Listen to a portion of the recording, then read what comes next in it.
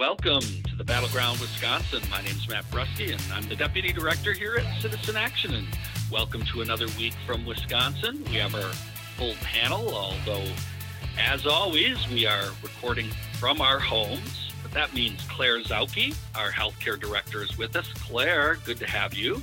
Thank you. Good morning. Yeah, good morning to you. And as always, Robert Craig, the Executive Director here at Citizen Action, is with us. Robert, great to have you. Good day, everyone. Happy pandemic, so to speak. Well, I say tongue-in-cheek. Well, that is a lovely way to foreshadow. I was just hearing a Jon Stewart interview, so that influenced my humor. Anyway. Well, look, you know what? Let me just say, Robert, this show, especially when it first started for many of our listeners, we always tried to have some irreverent humor. That used to be much more, I think, a central part of the show in its early beginning. Tanya Atkinson, a comedian herself, was one of our original panelists. So I understand, and this is, look, we are in extraordinarily challenging times, and this podcast is going to delve into that. We are going to talk more about the pandemic. It's going to be a major piece of our conversation this week because the pandemic is definitely getting worse. And I don't want to say it's a second wave because it's not clear. This may just be still part of a first wave, but it is no doubt getting more serious both nationally, but also here in Wisconsin. We will talk more about that. We will also talk about the Affordable Care Act 2.0 being introduced this week, and Claire will give us some more information about that. But we are going to start talking about the ongoing movement for Black lives. We are now well in a month. We're a month into these ongoing daily protests, which continue throughout the country, and here in Milwaukee, where we record, have been going on daily, but also throughout the state. Over the weekend, there were a number of protests, events, actions in all kinds of towns, again, throughout Wisconsin, and we want to continue to underscore that this movement is occurring throughout the state in ways that we had not seen before. And that continues. But we also want to talk about, and I'm going to kick it to Robert, we want to talk about what went on in Madison Tuesday night because we think it's important to talk about it, but also keep perspective of this broader context of the movement that's going on. But Robert, I'm going to send it to you to both provide the context of what happened as best we know Tuesday night in Madison, and then let's just have a brief conversation about that. So, Robert, on Tuesday night, obviously in Madison, I think at least most folks know, a couple of some statues were brought down. There was property damage, and Senator Tim Carpenter was assaulted. But with that, I want to send it to you for just some more context and to lead our discussion of this. Yeah, and Matt, I think that's actually enough context of what actually happened as far as the violence. But obviously, that's all over the news that our listeners are very well educated. The question really is how to process it. And, you know, I'm a student of the 1960s, and when the great civil rights, Black liberation movements, and anti-war movements that came together, when things got to a point in 1968 and beyond where it went beyond in many ways, and there were factions that were violent or just parts of the movement. It actually, white politicians, conservatives in particular, but actually created the white backlash that put that movement down ultimately and led to the situation we have now, mass incarceration and continuing structural racial inequality that is totally unacceptable. And so there's been a concern among people who are aware of that history about things spinning out of control, but understand that movements are messy. And this is not a movement with clear leadership because it is an organic movement. There's no one person. There's no Malcolm X or Martin Luther King to say, no, this is what we're doing. This is someone else, and we shouldn't expect that.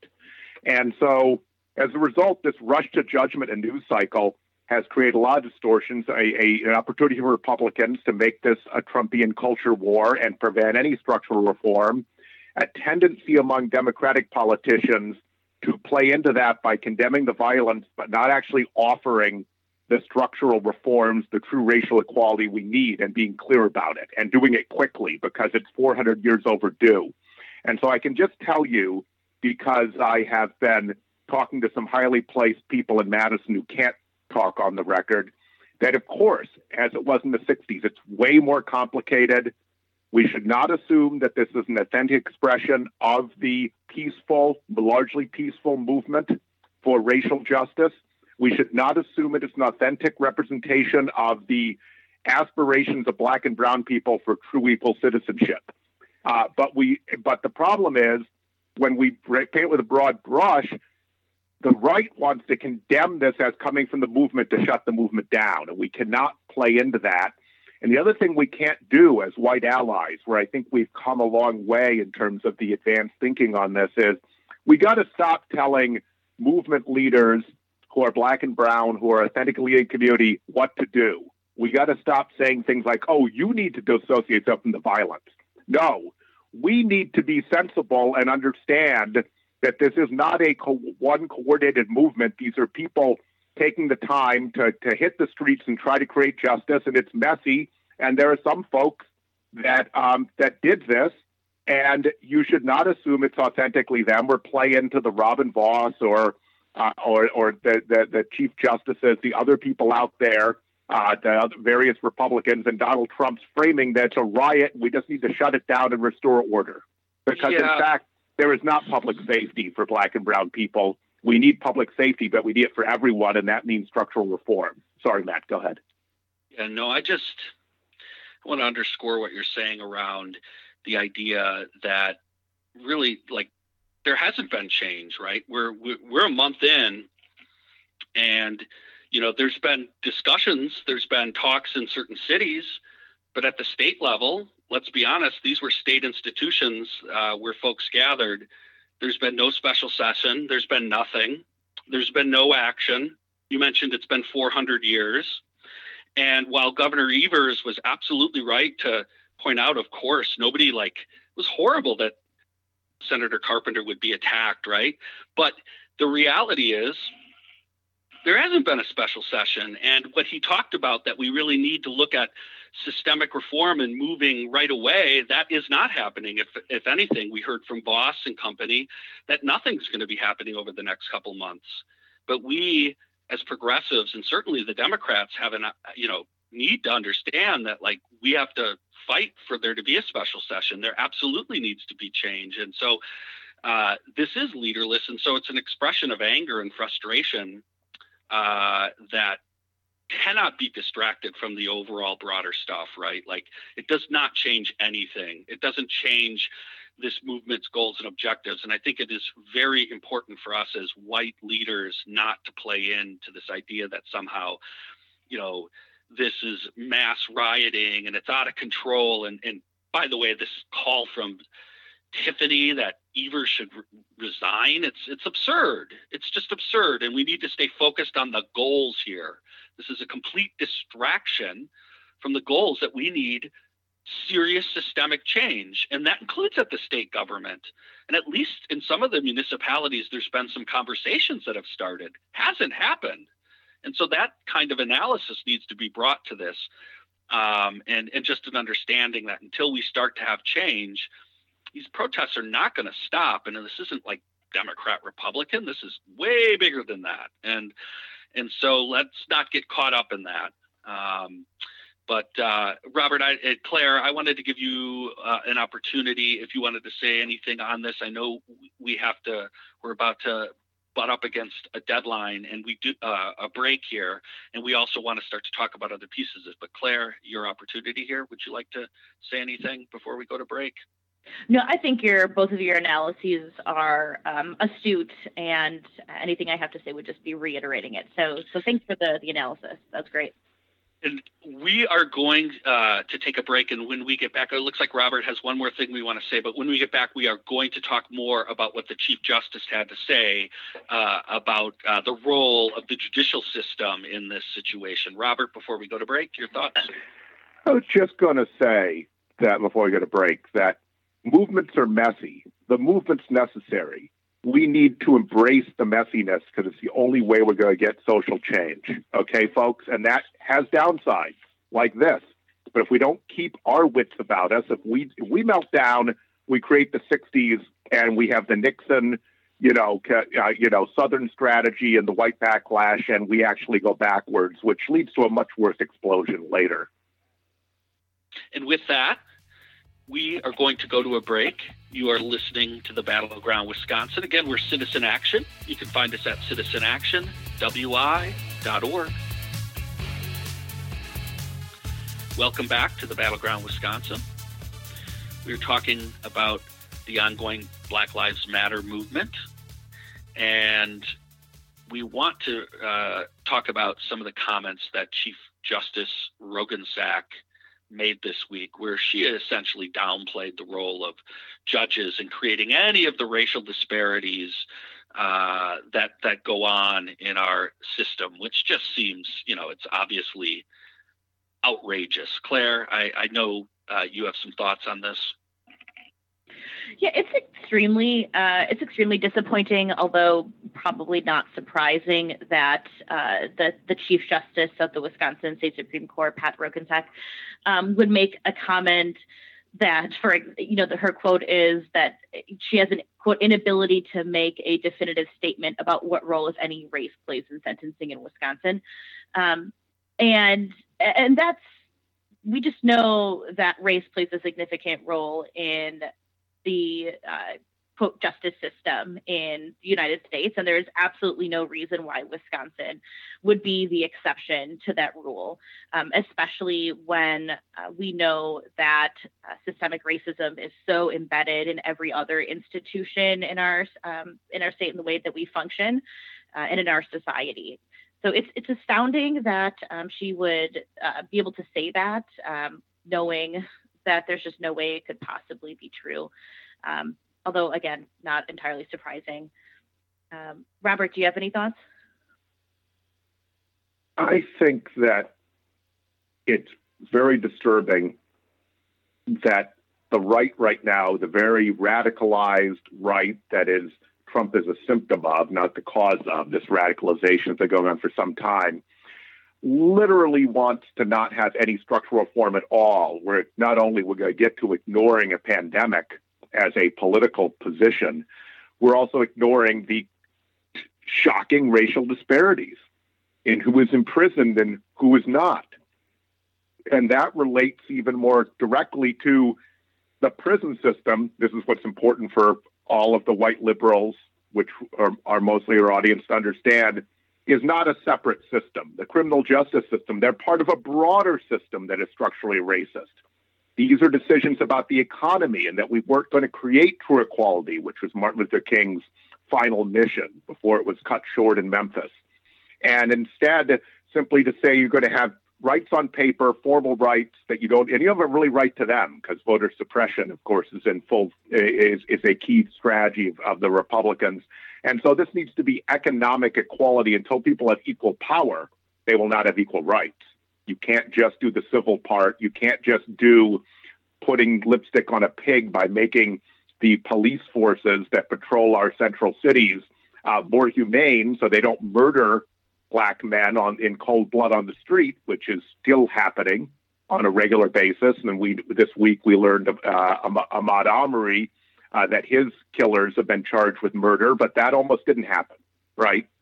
In Georgia, they almost got away with that. Yeah, this reminds me, it was just a few weeks ago that Pat Roggensack herself came under fire for when she was making comments about the stay-at-home or safer-at-home orders that the state was litigating, that she said that the issue in Brown County wasn't a really big deal, that the pandemic in Brown County wasn't a big deal because it wasn't, quote, regular folks who were getting sick, by which she was referring to people of Latinx or Hispanic descent who worked in meatpacking plants as not regular people. So she is so blind to her own racist rhetoric that there's no way that we could trust a study that she purports shows that there is not racism in the decisions of her justices. And that's related to Robin Voss's recorded comment that the huge coronavirus infection rate of Latinos was for cultural reasons, nothing to do with structural racism, the fact that they're frontline workers and packed into places like meat plants in order to make a living. And structural, hey, look we have the legislative branch and the judiciary on the same page there, right? That's the epitome of structural systemic racism. And so, connected to our first conversation, this is why there is anger and why you have the situation where things that happened on Tuesday are going to happen. That is the state of Wisconsin Supreme Court Chief Justice taking zero responsibility for a state that has some of the largest incarceration disparities, right? Taking zero responsibility. And worse than that, sending an email to all the justices essentially telling them the same thing. It's appalling. And it is why we have what's going on. This is case in point. And again, this is a state institution. So when we talk about the fact, again, that nothing's been done at the state level, this is why people are upset. And I don't think we're going to see necessarily the protests go away, and nor should they when you have comments like this. It just shows that they're completely out to lunch on this. And Matt, we're number one in disparity of African-American male incarceration rates and white in a country that is number one. We're the worst. And the Chief Justice is unaware of that, apparently. Yes. And so just marinate in that when you're feeling upset or you feel like posting about a statue or something, okay? Because that's what's really at stake here. That's what's about.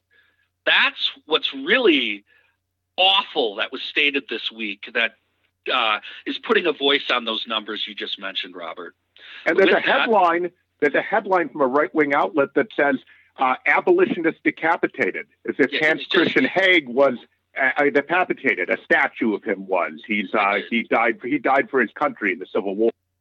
I don't even want to go there. I want to actually move on. We're gonna move on and talk about the other crisis that continues to grip this country, and that is the pandemic, the coronavirus pandemic.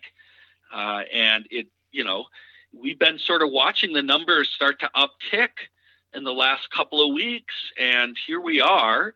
We are now in a situation where a number of states are hot flashpoints. And even here in Wisconsin, a number of our counties and communities are flashpoints. And I believe yesterday we were pushing over 500 new infections, which is getting close to some of the higher points. Claire, you are leading health expert, and I just want to get your thoughts because I know this is something that you have not stopped tracking, and these numbers are real. This is a very serious uptick.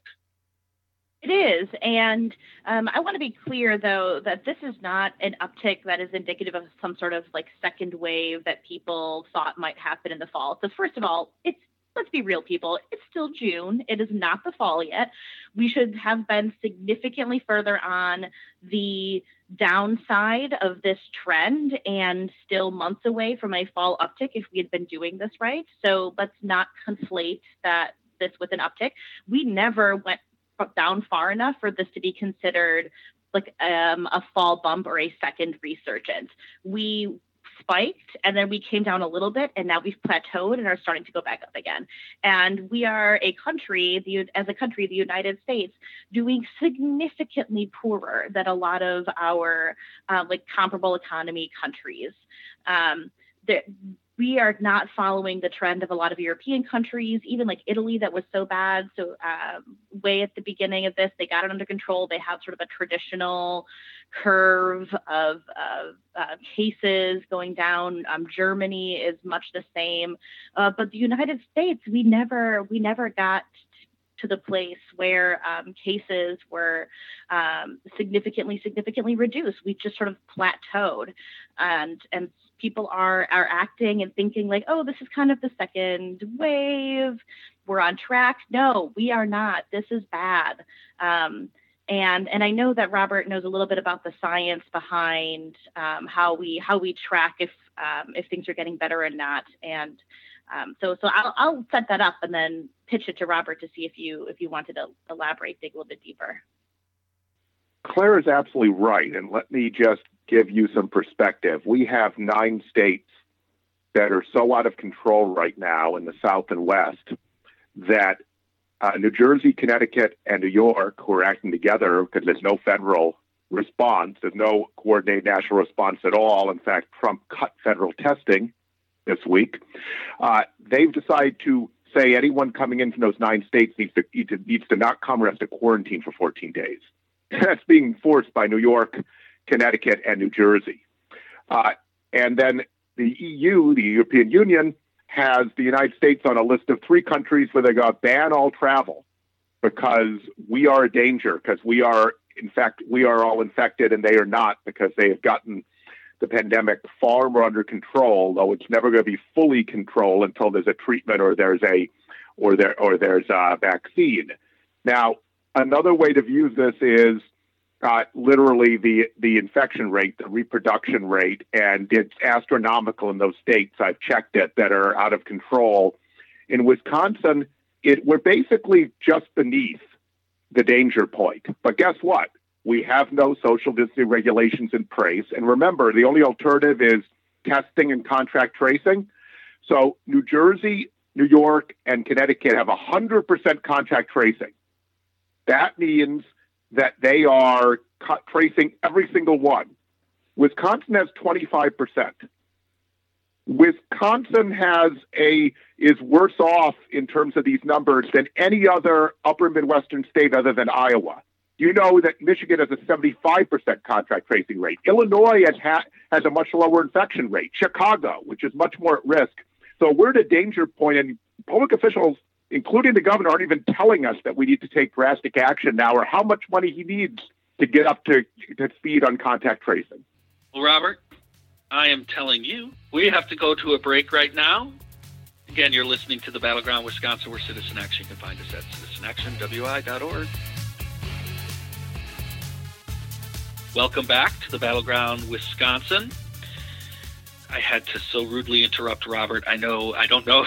At our break, we were talking about the coronavirus expansion and essentially the limited contact tracing that's going on in Wisconsin compared to other states. And look, we've talked about this before. There is no way you can functionally run an open economy if you do not have free testing, free treatment, and full tracing, because otherwise you've got community spread. And you don't know where, and you're unable to tell, and so you do have to quarantine people for 2 weeks because you just don't know. Claire, I want to give you an opportunity to comment on this. Yeah, I do have a comment. I know that we're going to talk about the Marquette poll if we have time at the end of the podcast. But the New York Times and Siena polling also recently, just this week, released a few polls that were done last week. And they did one, it was a national poll to talk about the presidential race. And then they did one that was focused specifically on 6 battleground states that Trump won in the last election. And so it's like Pennsylvania, Wisconsin was in there too, right? So it's sort of this classic Midwestern sort of Rust Belt battleground states. And part of that, they polled how do people feel about the Black Lives Matter movement and how do people feel about the pandemic. And then super, I think, fascinating thing that they found was that universally across all regions, urban, suburban, rural, in all of these states, they found that when they asked what should the federal government be focusing on right now, 55% of people said that the federal government's priority should be to limit the spread of COVID-19, even if it hurts the economy. And only 35% of people, think about that, 35% of people, when we still have double-digit unemployment, said that the federal government's priority should be to restart the economy. That is a 20 percentage point spread. in the states like Wisconsin, including Wisconsin, of people saying that the pandemic is the biggest problem we have right now. I mean, that's like, so, I was reading some analysis that was saying, like, that's like wartime numbers. Like, this doesn't, like, nothing usually trumps the economy. Usually people are like, the economy is what you need to focus on. But now, overwhelmingly, people are like, no, it's the pandemic. And I think it shows a really big disconnect between what the people need and what the federal government is doing. And they are not listening to the people. They are listening to, special interests, big business, donors, who knows? But it's not what the people want, because the people are clear. We need to be focusing on getting this pandemic under control. Robert? Absolutely. And here are the different obligations as far as I see it. Look, the other countries, they're doing well of a national response, though New Jersey, New York, and Connecticut show you can get to 100% contact tracing without the federal government. And that's important to understand, but we're not going to get there. I mean, just to put in perspective, Wisconsin's 25%, Georgia's 8%. So in terms of their contact tracing rate. So in other words, it's worse in these deeper red states. Tony Evers took a lot of the money from CARES Act, put into contact tracing. What I'd like to see from him, because understanding he's facing sabotage with a legislature that's gone home to reelect itself on the taxpayer's dime, and a Supreme Court that is in cahoots and blocked social distancing regulations and all of his major tools, I think his obligation is to come forward with a plan and say, I need federal support. Senator Baldwin, Congressman Pocan, Moore, and Kind, and the rest of them, tell the Republicans, too, they're supposed to represent the state. And I need it in the next package. And if we don't get it, Republicans, I need a special session on it. But we're not seeing that, so the public doesn't know. They just don't know enough.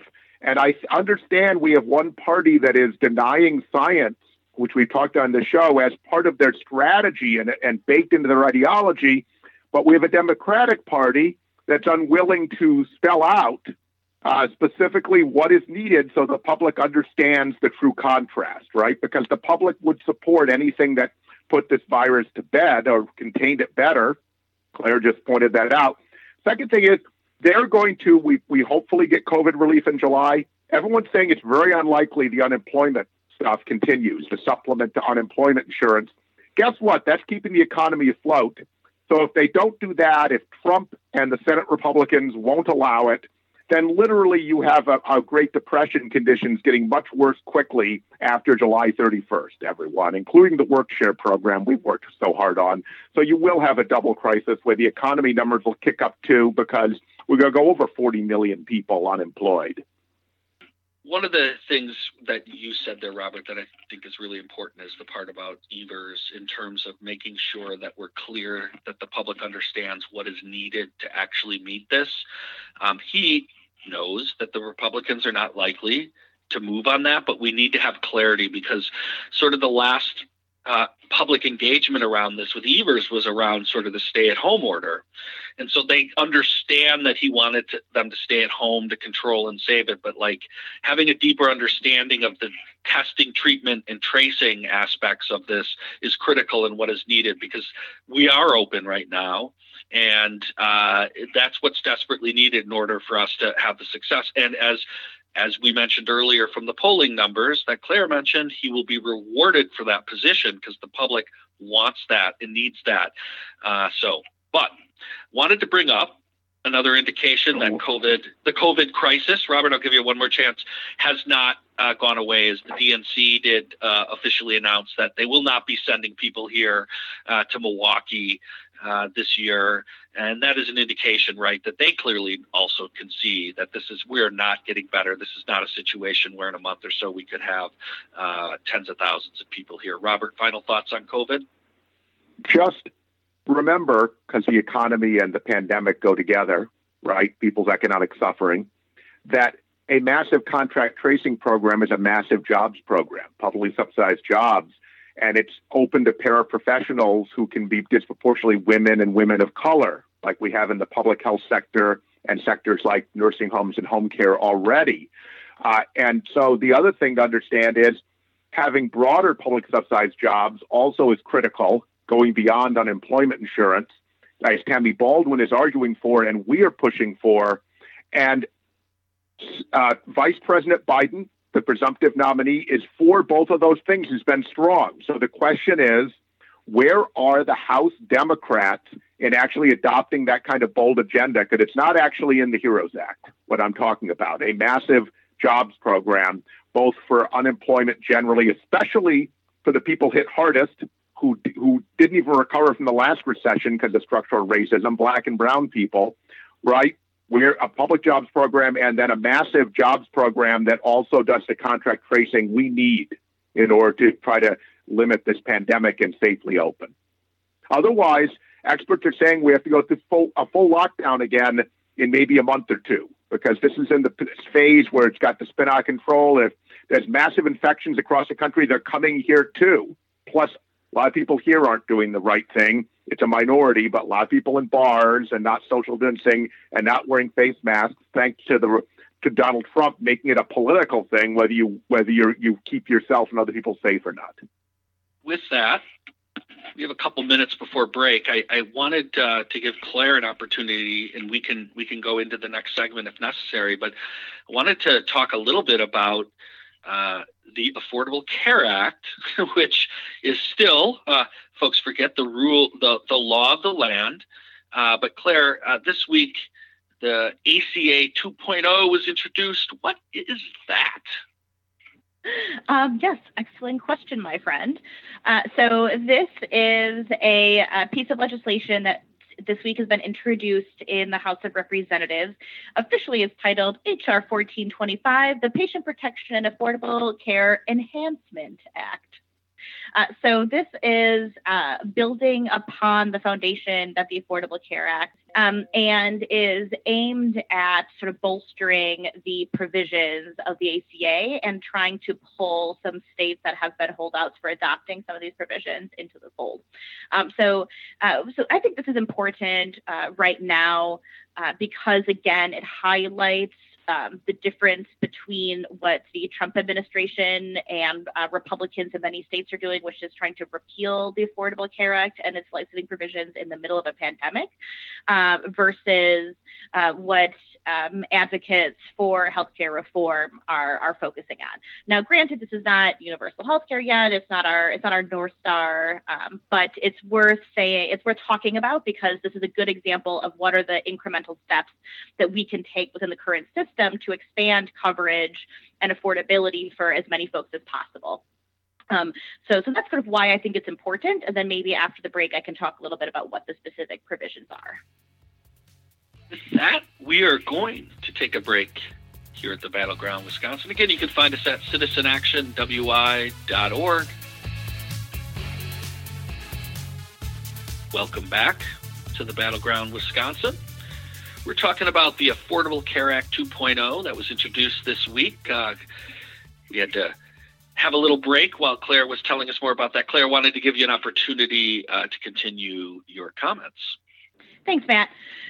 So this bill, the ACA 2.0 bill, I'm going to call it, does a few important things. So one, it lowers the cost of coverage for ACA plans for most folks by expanding tax credits for people who buy insurance on the marketplace. So it limits, it tries at least to, or purports to limit the amount that people will pay for their insurance in the marketplace to no more than 8.5% of their income for a silver plan, which is sort of like a medium level quality plan on the marketplace. It also pushes holdout states who have not adopted Medicaid expansion to try to do so, or it creates more incentives for them to do it. So this is important for a state like Wisconsin that has not fully expanded our Badger Care program, which is our state's Medicaid program. So it does this by renewing the ACA's original expansion federal matching fund. So it like gives you an incentive, more money early on, this expansion, because the federal government will cover more of it. And then it progressively phases out the FMAP, which is basically an administrative reimbursement funding that the federal government gives states for running their Medicaid program. So it progressively reduces that amount over a period of time for states like Wisconsin that have not expanded. So it would actually cost the state a little bit more to not expand. It invests in some consumer outreach and some education and enrollment. And it also does a few things that I think are important for racial equity. So it attempts to fight maternal and infant mortality by requiring states to extend Medicaid or CHIP, which is children health insurance coverage, to new mothers for a 1-year postpartum period.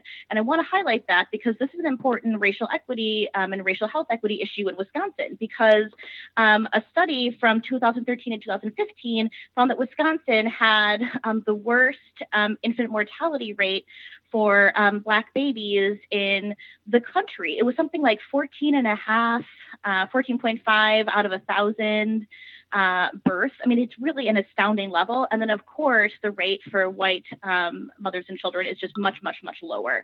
So we have some of the worst racial disparities when it comes to postpartum success in the country.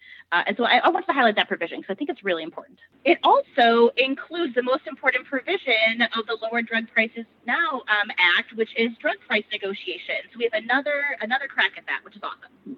Robert, wanted to give you an opportunity for any comments on this. Yeah, and thank you, Claire, for laying it out for our listeners. It's important not to lose track of this sort of legislation in the broad, all the things that are taking our attention right now in 2020. I know that not all of our listeners are thrilled with this outcome, but Biden winning the nomination means that the path forward on health care for the foreseeable future is building on the Affordable Care Act. The question is how radically, because you can get to expanding Medicare far enough that you're getting much closer to structural reform and to eventual Medicare for all, and that's what Bernie Sanders and progressives are pushing for. And Bernie has those task force with the Biden campaign, which are much more collaborative than the attempts to do so with Hillary Clinton in 2016, and are showing some movement. But this is a step in that direction. A lot of this is the Biden health plan minus his relatively modest public option, which I think he'll move on. But just so folks know, this is going to be the coin of the realm. And remember the context, everyone. The Trump administration continues to try to overturn the entire ACA and throw 20 million people off health care in the middle of a pandemic through the Supreme Court, and to sabotage it at every turn. So there is a huge difference here between the two parties, though as progressives, we all want the Democratic Party to become bolder and bolder and move towards health care as a right. With that, we have a few minutes left in our show. I wanted to have our, shall we say, I believe it's a monthly segment called Annoy Robert with the latest Marquette poll. So Robert, I'm going to annoy you with the latest Marquette poll. And again, I think most of our listeners know this has become, I guess you'd call it the gold standard of polling in Wisconsin. It's now actually a monthly poll. But I think the biggest number that came out was Joe Biden has now a beyond the margin of error, ding, ding, ding, lead, an 8-point lead, 49 to 41% over Donald Trump. In May, it was just a 3-point lead, 46 to 43. So clearly you can see there's some movement there. There's also a number that I think I want to just mention, and then I'll throw it open to the poll's response, given what's been going on with the Black Lives Matter movement over the last month. Just showing the racial differences and how we view this world, the view of prejudice against Black people by race. Only 37% of white people view that as a very serious problem. 88% of African Americans view that as a very serious problem. 66% Hispanic. So It does show the lens and how we view what is a priority, and that's an interesting finding in the poll. But with that, I wanted to throw it open to Robert or Claire for their thoughts on anything interesting that they saw in the poll. Just on the top line political numbers, which is everyone's attention. Yeah, it's outside the margin of error, but let me frame it this way for you all. Literally, Trump has refused to respond to a pandemic and made it worse, sparked depression-like conditions, has made racist, divisive comments, and is acting to defend Confederate statues in the middle of a racial justice uprising across the country. And he's 8 points up, and Hillary was 10 points up in the Marquette poll in part of 2016. I think it's like, oh my God, what if the situation 8 points changes? down. He's 8 points down, okay? He's 8 Let's points not put him up. 8 points up. No, Trump is not 8 points up. Oh, no, Biden is 8 points up. Thank and you. Hillary Okay, was just 10 to points clarify. up. Thank you for clarifying. Hillary was 10 points up, and she lost Wisconsin, and Trump hadn't done anything other than blather as a TV personality. Now, with all he's done, he's only 8 points down. So that's one comment. The second comment, so if the situation changes, we're in play again. Second thing to say is, look, I'm glad they asked the racial justice questions with demographic breakouts. Remember, when we're talking about what happened in Milwaukee this week, with what happened in Milwaukee in terms of the interactions with police and the violence that broke out, has been overshadowed by Madison. But then if you look at Madison, remember, Black and brown communities aren't going to buy the police narrative right away because it's their lived experience, because the police are actually in there to keep them in line and to oppress them, because that's their systematic role, not because they're all bad people. There are plenty of wonderful police officers, okay?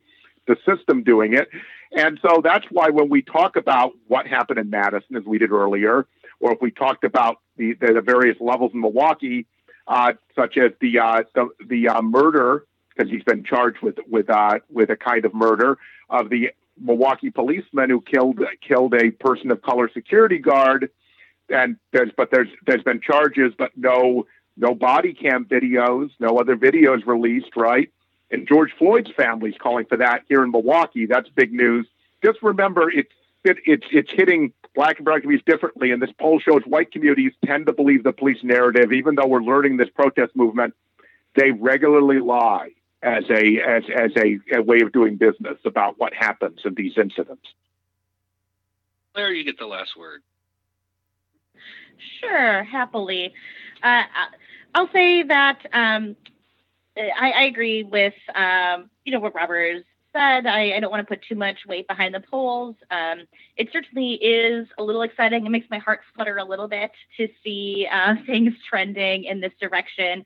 And I think it's indicative of a lot of what we have talked about already, right? Which is that, people want Trump to be focused on solving the pandemic, and he's not. And support is trending towards supporting the Black Lives Matter movement. And instead of leaning into that, he is leaning into a racist rhetoric. And so I think this just shows that he's consistently out of step with where the American people are, and that holds up to be true in Wisconsin. So I don't want to get my hopes up because it's still early and a lot can change over the course of the next several months. So the words of wisdom I'll leave y'all with are that we need to not be complacent in this moment, that we need to keep leaning in to highlighting all of the horrible things that President Trump is doing and saying. We can't just assume that people get it because it looks like a poll in mid-January or mid-June shows that. So keep fighting, keep marching, keep talking about how Trump is killing people by not fighting this pandemic, and maybe we'll have a victory. That was such a beautiful image till the end, and you said keep reminding people how Trump is killing people. Oh, Claire, that was a beautiful way to end the show. I love you for that. It's Vintage Battleground, Wisconsin. All right, folks, we got to wrap this show up. Want to thank our producer, Brian Wooldridge, who makes it happen every week. Get out there, support the Black Lives Matter movement. We'll see you next week here at the Battleground, Wisconsin.